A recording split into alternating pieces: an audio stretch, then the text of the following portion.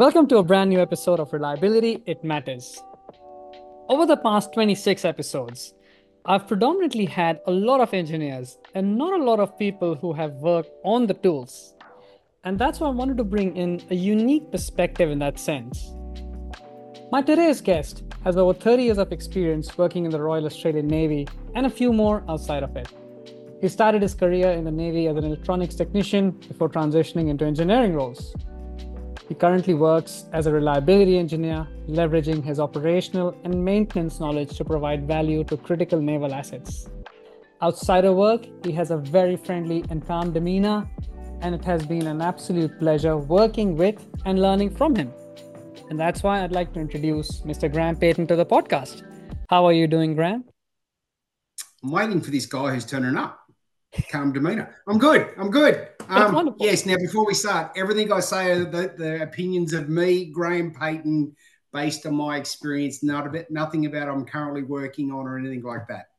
There will be anecdotes of what I've been working on, but all these opinions of mine learned by having spanners thrown at me. Absolutely. And that is a very good point that you've just raised. I was going to bring it up as well, that again, these views are entirely our own and not representative of our organizations. But with that legal spiel out of the way, the reason I wanted to have you on today's podcast, as I mentioned in the introduction, I've had a lot of engineers, a lot of technical speak, but it's not that often that you get to hear a maintainer's perspective on how is it that what the engineers do, how does that have an impact on what you do? But before we get into discussing that part of it, now I know that you've spent nearly half of your life working in the Navy. How was the experience? Look, the Navy's great. I loved it. I'm going to say this as a person who's been here for 30 years. I had far more good days than bad days. And some of the stories, I'm going to tell, not today, but, with people, they're going to go, in no way have you possibly done that, So being in the middle of the Indian Ocean, in the middle of a huge storm, trying to find two Englishmen rowing from Perth to Madagascar, and that's me. I found them on a radar. Nelly, getting into an accidental drug war in a Tijuana strip club, yes, that was me. I'm just standing next to these exciting things. I'm not actually involved, being in a submarine the first time, you don't know how many emotions are running through you the very first time a submarine dives, and then you go, and that's just like three stories. I got 33 years worth of stuff to talk about. So I'm going to say I had a great time. I'm also going to say there was some spectacularly rubbish and poop times. I'm not going to deny that. But on the whole, I would recommend it to anyone. And I've seen the transition from Navy being a really hostile thugs game to a place where now if my 20-year-old daughter said, Dad, I want to join the Navy, I would say join the Navy, not as a person who was in the Navy, but a person who is a father, and went, yeah, the Navy is a lot better than what it was, but I say this as a 52-year-old white male who has all the privileges, entitlements of, of meeting the metrics of, whatever they were chasing for back then. So I don't know what it's like to be a 20-year-old female in the Navy. I'm owning that as well. But yes, I think it's okay. All right. That is wonderful.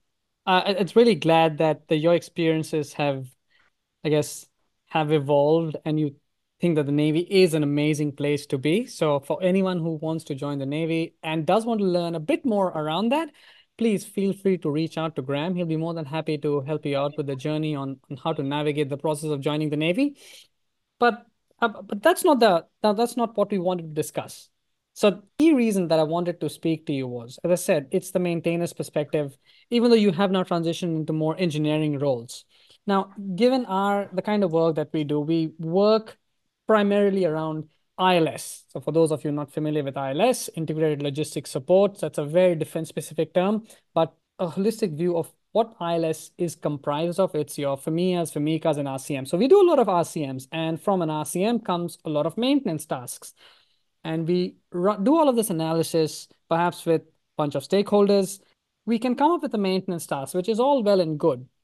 However, quite often we forget the execution part of it, and which is where, whenever we've been in a workshop together, we might have come up with a maintenance task to do inspection of a component or whatever that task might be. But you have come up with and said, hang on a second, have you considered this or have you considered that part of it? So I wanted to understand, how important is it to have a maintainers or have your maintainers involved in the process of creating a maintenance strategy for any asset? It could not necessarily the defense force, it could be mining, it could be any other facility. How important is it? Look, I'm obviously going to speak a lot from the Defence Force point of view. The maintainer's point of view is essential because the number of times, the new scheme plan system has been thrust upon high. This is the way we're going to go and do business. And you haven't taken that maintainer on the journey with you. You're initially going to have resistance because you haven't sold. We're not, as maintainers, we're not deliberately saying no. We're just saying why. So if you want me to change my business of doing something, it has to make sense to me. And whether, you want to do vibration analysis more often, or you want to start vibration analysis, or you want to take away vibration analysis, me, the guy who has to fix the box, I'm going to go, why are you doing this? Because you're either going to create more work for me without justifying it, or you're going to create that's doing more extra VA, or you're going to create more work for me because when the system fails catastrophically because we don't have VA analysis and we can't do those preemptive things, it's going to take me 40 hours to rebuild whatever it is I am, instead of identifying it on the journey stage, sort of in using your favorite metric, the P2F, at the P phase, then we can start considering what we're going to do. Absolutely. And I think that's why it's very important, I feel as well, that it's important to get the view of the maintainers, because at the end of the day, they are the ones who are executing. And that's before we even start getting the activities, the maintenance activities you want me to do. It's like, this thing that you are doing is going to take me 14 hours every month. So the box is offline for 14 hours. When of all of those things you want me to do, I only need to do these 3. Yep, exactly. Which takes, 1 hour, and they're passive checks where what you are doing is, you want me to expect the windings and motors of the insulation of the motors every month by taking it offline to do it.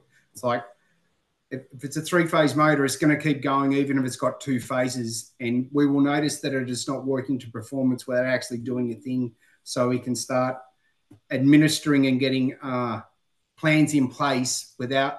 We have a slight loss of performance, but we don't have loss of capability, and we can start managing that in a proactive manner as opposed to taking it off and possibly inducing faults. In our current roles, you've just spoken about the P2F interval. During our work, we're exposed to a lot of facets of reliability engineering. However, while you were in the Navy, or while you were still wearing your uniform, were you given the opportunity to learn about reliability engineering? When you're a chief petty officer, which is like a senior maintenance manager, you have to do like a 1 morning lesson on reliability. So that normally happens at the 15, 20-year mark of your maintenance career, when, the joy of reliability, it doesn't necessarily have to be a technical thing.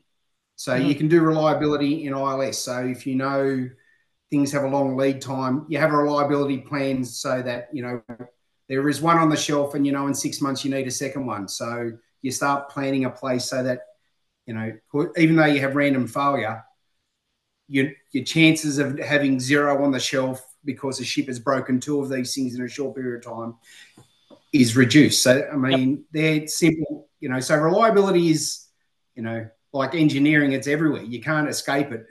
You can change it, give it a different title, but, making sure that you've got enough things either on the shelf or on the way to the shelf is essential, regardless of whether you're the office manager or the football coach or the cricket groundskeeper. You need all of these things to go, oh, we've run out of fertilizer. When's it coming? 4 weeks. The test is in 2. We've got a problem, Rooster. Yep. You played that bad, you know? So, yeah.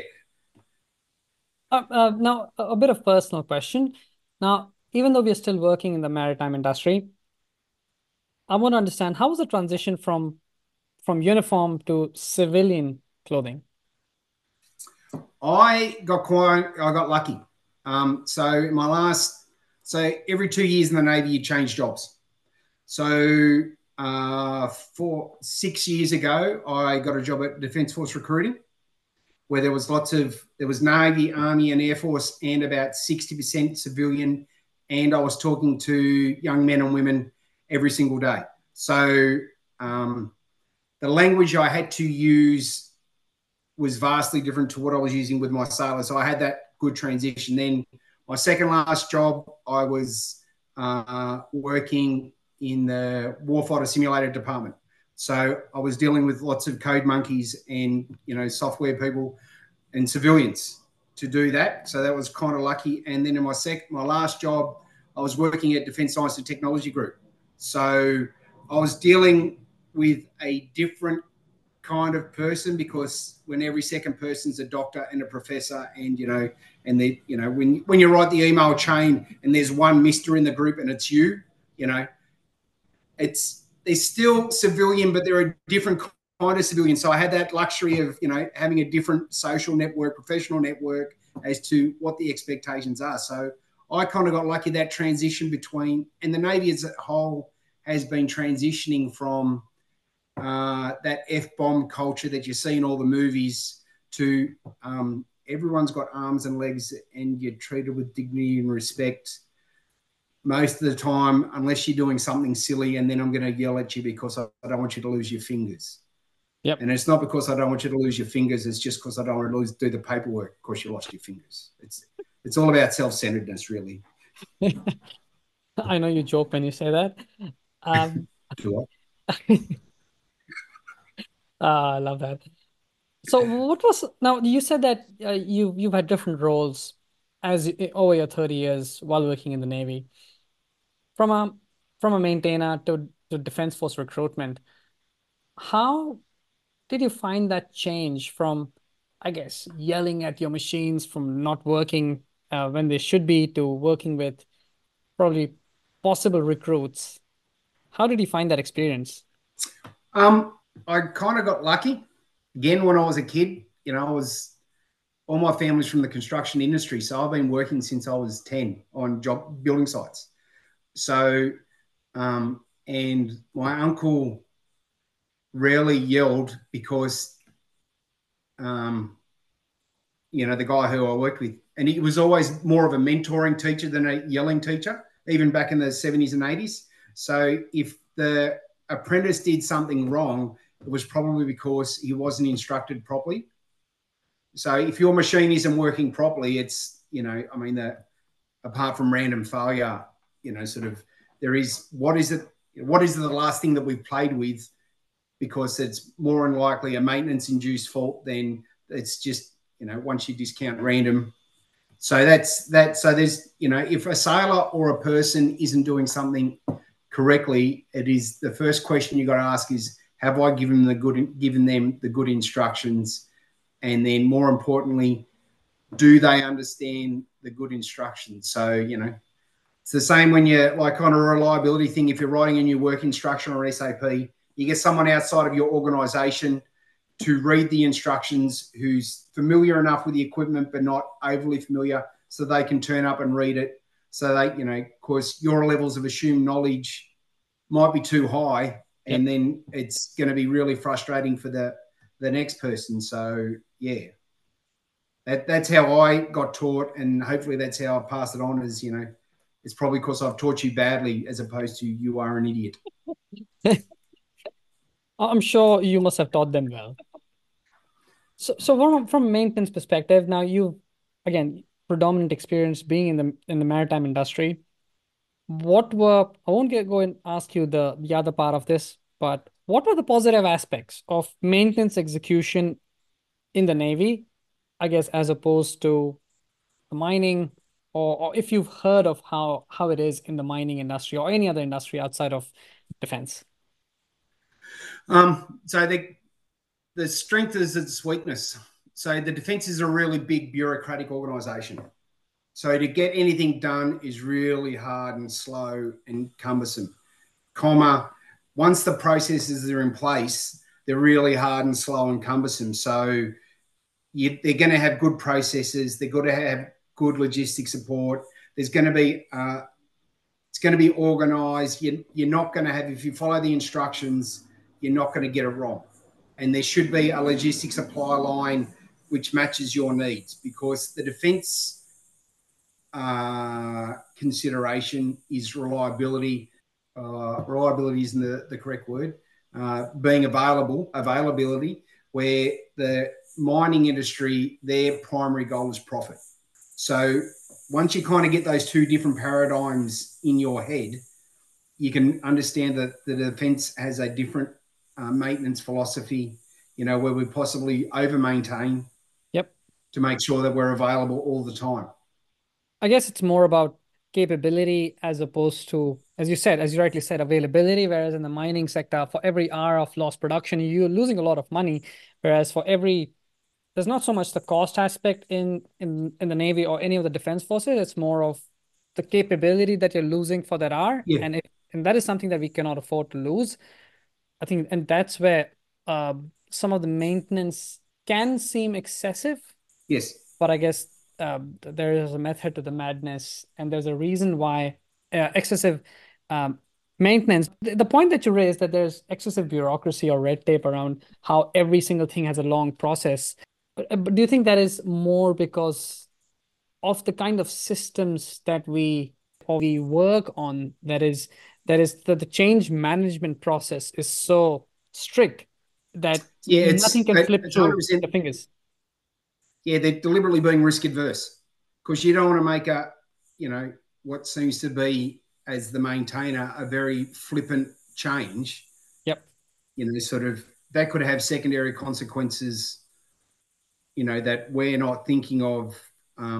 Yeah, so as the tradesman, you put in your request to change processes or whatever, and then you don't hear back, sort of, and then all of a sudden you get this other change from nowhere. Like, what's that about? It kind of contradicted what the thing I just wrote 2 months about, So yeah, so I assume there's people, processes, and places, but sometimes at the tools, like I was saying before, if you don't bring me on the journey, I go, what's all this about? And I get frustrated. And I think that is a very, very good point. That is, you have to bring everyone who's involved or who might be impacted because of the change, you have to bring them along the journey, because once you have their buy-in, the implementation of whatever change that you're probably proposing will become a whole lot smoother and easier, and it will be readily accepted by everyone. And then if you have the maintainers on your side, they can sort of become your champion um, Yes. for And that recommendation. I mean, and like RCM, the resource consuming monster, you got to sell it to the accountants. I know it's going to cost me more money today, but you will save lots of money in the end. No, we don't have 100%. the money to spend today. I'm saving you more money in the end. So I mean, you got to do the up and down and left and right of everyone you're trying to bring on the journey. Now, I ask this question a lot. They ask me, what do you do? And I say reliability engineer. And people sort of give me a funny look when I say this. I'm wondering, what do you say when people ask you, what do you do for a living? And if you were to answer this as the same way as I do, that I work as a reliability engineer, and they give you that funny look, what do you say after that? Well, I say, imagine you've got a car and you've got 4 tyres on your car. And they go, yep. And I go, and every 3 months you get told to rotate your tyres on your car. And they go, yep.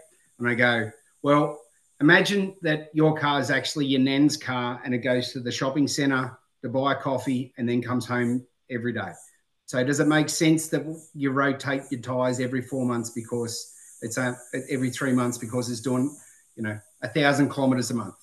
And your brother's car is a ute on a farm. Sort of, does it make sense that you use the same car tyres? So I kind of use that analogy of, your nana's car, your car, and your brother's car. They're all cars. They've all got tyres. They've all got exactly the same things, but the expectations of the tyres are completely different. And reliability is to find the best tyre versus maintenance to get the best bang for buck for Nana, your brother, and yourself. That is a very good example. I might steal that if it's okay with you. Sure.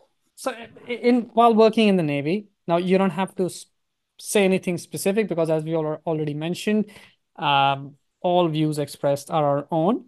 What were some of the I guess negative moments? Because there's all this, you can't just have positive moments, there'll be negative aspects to it as well. What were some of those negative times when you thought, oh shit, what have I gotten myself into? Look, there was that time with the Chinese fighter, but anyway, we'll talk about that later. Yeah, so some of the times where I really got frustrated was when a person higher up or of hierarchy had a different goal to what us as the maintainers were trying to achieve.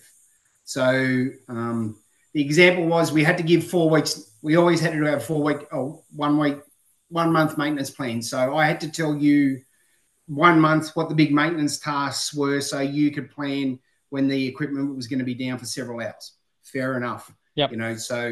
But I plan to do my stuff and I need sunlight to do it. I need calm seas and whatever the criteria are. So I give myself a 3-day window to do these things.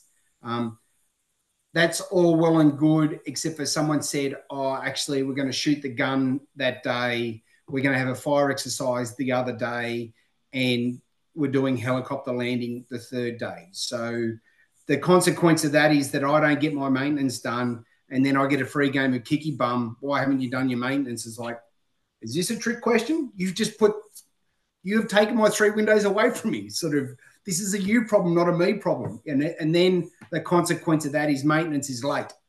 Yeah. So then, sort of why, that leads to, a rigmarole as to why is the maintenance late and writing the paperwork and the hazard risk assessment for, sort of, if you'd have known this 4 weeks ago, I would have picked different days or, the obligation for me to present what's going on 4 weeks in the future and you to present what's going on 4 minutes into the future has led to some robust conversations, or just people not being aware where, you get radiated.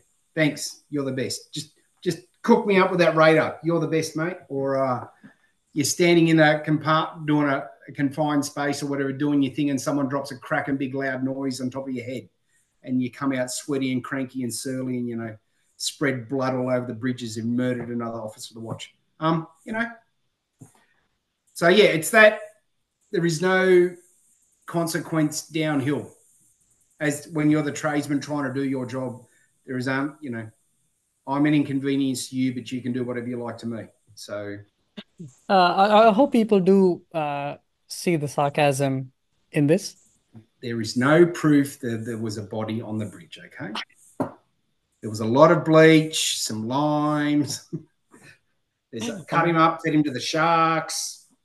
He was just drunk and didn't come home. That's all we know. I'm sure you're just joking. I hope so. But anyway, to wrap this conversation up, Graham, do you have any final thoughts for, I guess, for the maintainers that you have or that are coming up or who want to join the Navy, or for any new recruits who do want to join the Navy? Do you have any final words? So these are my kind of 2 personal things. It's like one up, one down, one left, one right. So is the thing that you're attempting to analyze, is there something smaller which is causing you mischief for your piece of equipment or what you're trying to do? That's the one down. One up is there something bigger causing, is the greater system causing mischief to your system? The one left is the thing that you're trying to do. It could just be a dog, and it doesn't matter how many times you've replaced everything. It could be possessed, and it just keeps falling over, regardless of how many experts you get in. It still keeps falling over. And to the one to the right is sometimes the best solution isn't actually a solution. It might be an engineering solution. So don't consider that, because your job is, as a reliability engineer, is to keep it increase the usage and decrease the downtime. So if you make sure that put things, engineering structures in place or administrative structures in place so that the system can work to its best, then there's that. And the other thing is that I kind of got this cricket mentality, is that you think your engineering plan is like a cricket game. Now, is it a 2020 cricket game, a one-day cricket game, a test match cricket game? So you've got to think differently. Are you playing a test match in a small field in India, or are you playing at the MCG? So you have the things that you are consider important. So Akshay loves the P2F. I'm saying it as a tool. I'm a kind of an MBT kind of guy, just because it gives me a fat number to get going. Then P2F is a subset of that. I agree that it's important, but I don't use it as my singular tool. So they're the things, like whatever you're doing, are you using, go back to the first questions, what is it I'm attempting to achieve? What are we asking of this system? And what is this system capable of doing? Because if you've got a massive cross thread on those three, it doesn't matter how good you are, your reliability is not going to be successful as it could be. Thank you so much, Graham. I No hope problem. the new recruits or people who are looking to join the Navy do get inspired from your Yes. one up, one down, one left, one right approach, and that gives them a new Yes. perspective to think about things. Not a problem. It has All right, my been friend. it has been amazing having this discussion with you, and I look forward to speaking with you Sure. once again. Thank you so much, Dr. Not a problem. GP. Okay. Thanks, Akshay. All right then. See you next time. Bye. Bye.